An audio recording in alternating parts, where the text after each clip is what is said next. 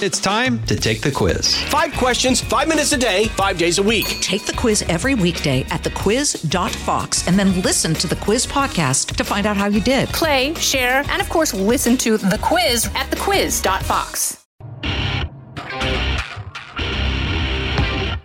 Let's welcome tonight's guest. He's young, fun, and a Harvard alum. His new book is called How to Destroy America in 3 Easy Steps. DailyWire.com editor-in-chief, Ben Shapiro.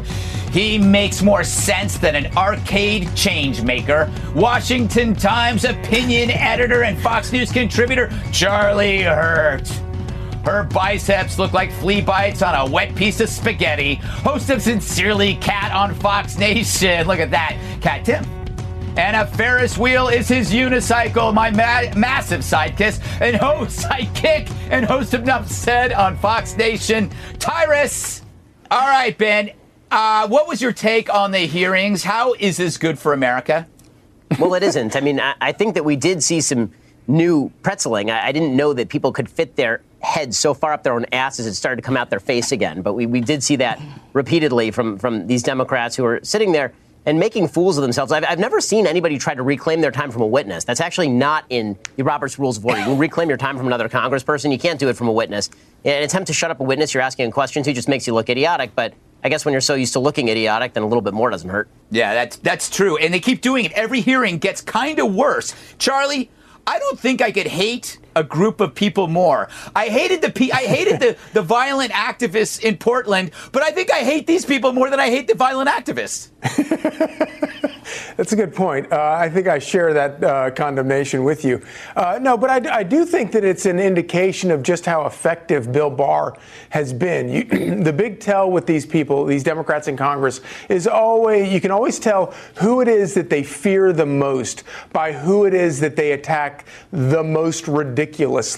The way they attacked Donald Trump, for example, or the way they attacked George W. Bush back in 2004. They called him a war criminal. They called Dick Cheney a war criminal. The more ridiculous the attacks, the more effective that person is. And nobody in the Trump administration has been more effective than Bill Barr. The reason that Bill Barr has done what he's done is because he's trying to protect protesters' right to free speech, right to free assembly. But you can't do that if you have people firebombing police stations, blinding police officers, and burning down storefronts.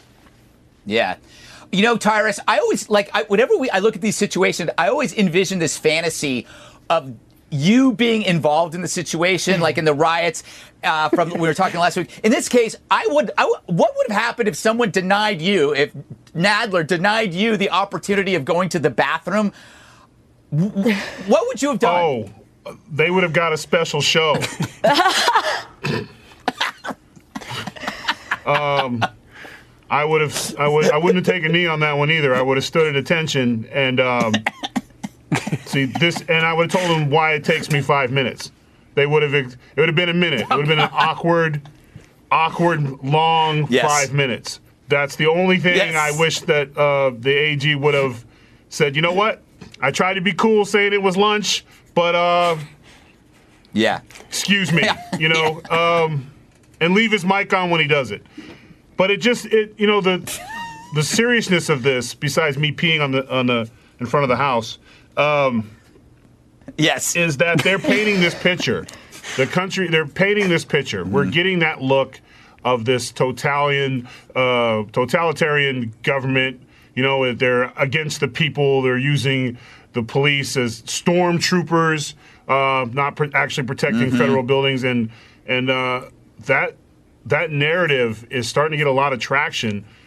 People are just seeing where it looks like the evil Barr and the evil President Trump and anyone who supports them doesn't care about the people during a time when we're in the middle of a pandemic where everyone should be caring about the people. So we have to be real careful with how we respond. And I think Barr did a good job considering he was literally accused of everything except spreading coronavirus himself. That's the only thing that we didn't get at the end was connecting him. Because when you argue with ignorant, you can't because they can connect anything. So it was true. It was really unfortunate to watch. I think it would have been better if he would have peed on him, honestly. Yeah. So, Kat, you're a libertarian. Yes. When you're watching this, does that make you more of a libertarian or an anarchist or just violent? Yeah. Oh, I've been an anarchist for years. I just say libertarian so I can keep this job. No, I'm kidding, right? And that's the entire point. That's the entire point. Because I look at Democrats, like, why are you handling this way? I mean, civil liberties, we don't have. I'm a huge advocate for civil liberties. I get called radical for how big of an advocate I am for civil liberties. Burning buildings down is not among those liberties, right? Any one of them could have said, hey, things are bad in Portland. Still, let's not let this distract us from the need for criminal justice reform, from the need for police reform, which we also do need. And those are two issues that I've been passionate about for years as well. But they don't do that. They can't do that. They just say, it's all good in Portland. Everything's fine in Portland. When we can all see videos of things on fire. And it really just distracts from the real conversation. If they really do care about these issues, let's focus on the solutions and talk about it in a real way. You're just politicizing, and the way that you're doing it is just so stupid. Because we have eyeballs. I don't call anything okay if anything's, even starting to smoke, engulfed in flames. That's not okay. Yeah. I'm just noticing that for some reason tonight, Kat is using her hands a lot more when talking. It's just so weird. Hell froze over. Don't forget. Congrats. All right, don't go anywhere. We'll be right back. Jason in the House, the Jason Chaffetz podcast. Dive deeper than the headlines and the party lines as I take on American life, politics, and entertainment. Subscribe now on foxnewspodcast.com or wherever you download podcasts. Does each passing summer become more of a bummer? A new survey finds that the average person had the best summer of their life when they were just 14 years old. That's like 30 years ago for Kat. About 2/3 of Americans say summer loses its magic as we get older. Once you add in adult responsibilities like getting a job. But most say the best part of those young summers was having, quote, spontaneous adventures with friends. I can relate. When I was 14, I toured with New Kids on the Block. I was the only one with chest hair. Anyway, lots of people say they hope to recreate some of their favorite childhood activities this year. Stuff like camping in the woods or swimming in a pool and dismembering and dissolving a drifter you met while riding a boxcar through Lexington, Kentucky in 1986. All right, Kat. What's your favorite summer and why? It's hard to pick one favorite, right? They all Get to the point. They have their good and bad. Like 2016, I was in this horrible situationship with this guy that was lying to me and didn't like me. He was abusive and all this other trauma going on. However, that was also the summer when we were all playing Pokemon Go. And I loved when we were all playing Pokemon Go. So it's like trauma, Pokemon Go. It's like this one, there's been good things. There have been adventures for me emotionally, like how far can the state of the world, push me before I mentally break? That's been an adventure. So, good and bad all around. I like to not be cold outside. Summer's the best. Okay. The end. All right, Ben. Ben, what's your take? Best summer?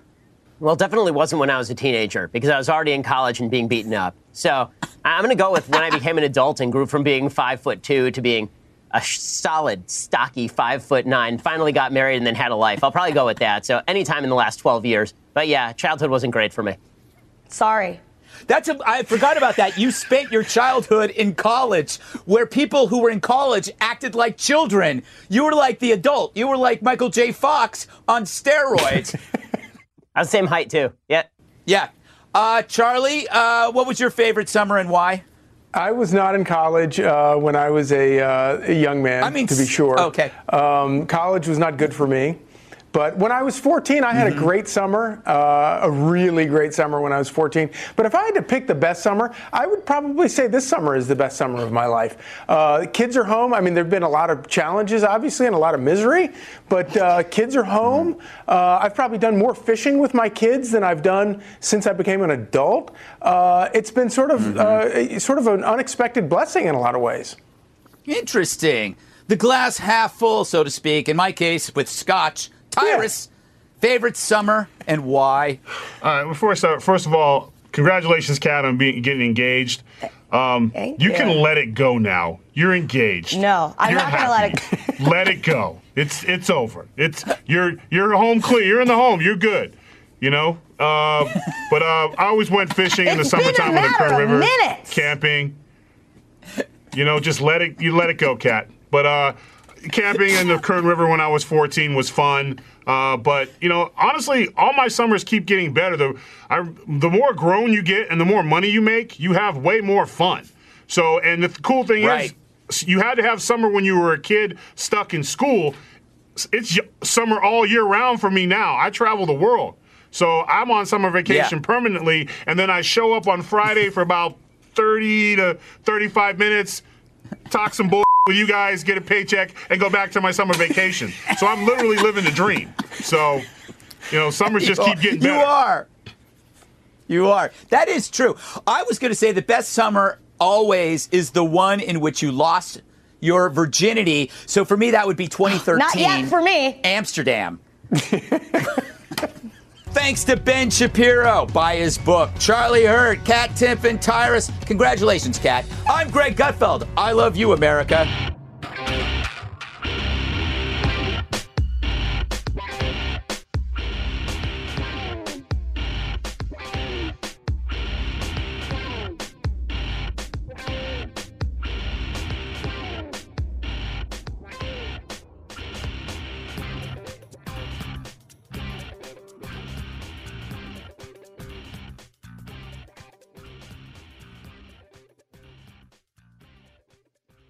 Pull up a chair and join me, Rachel Campos Duffy. And me, former U.S. Congressman Sean Duffy, as we share our perspective on the discussions happening at kitchen tables across America. Download From the Kitchen Table, The Duffys, at foxnewspodcasts.com or wherever you download podcasts.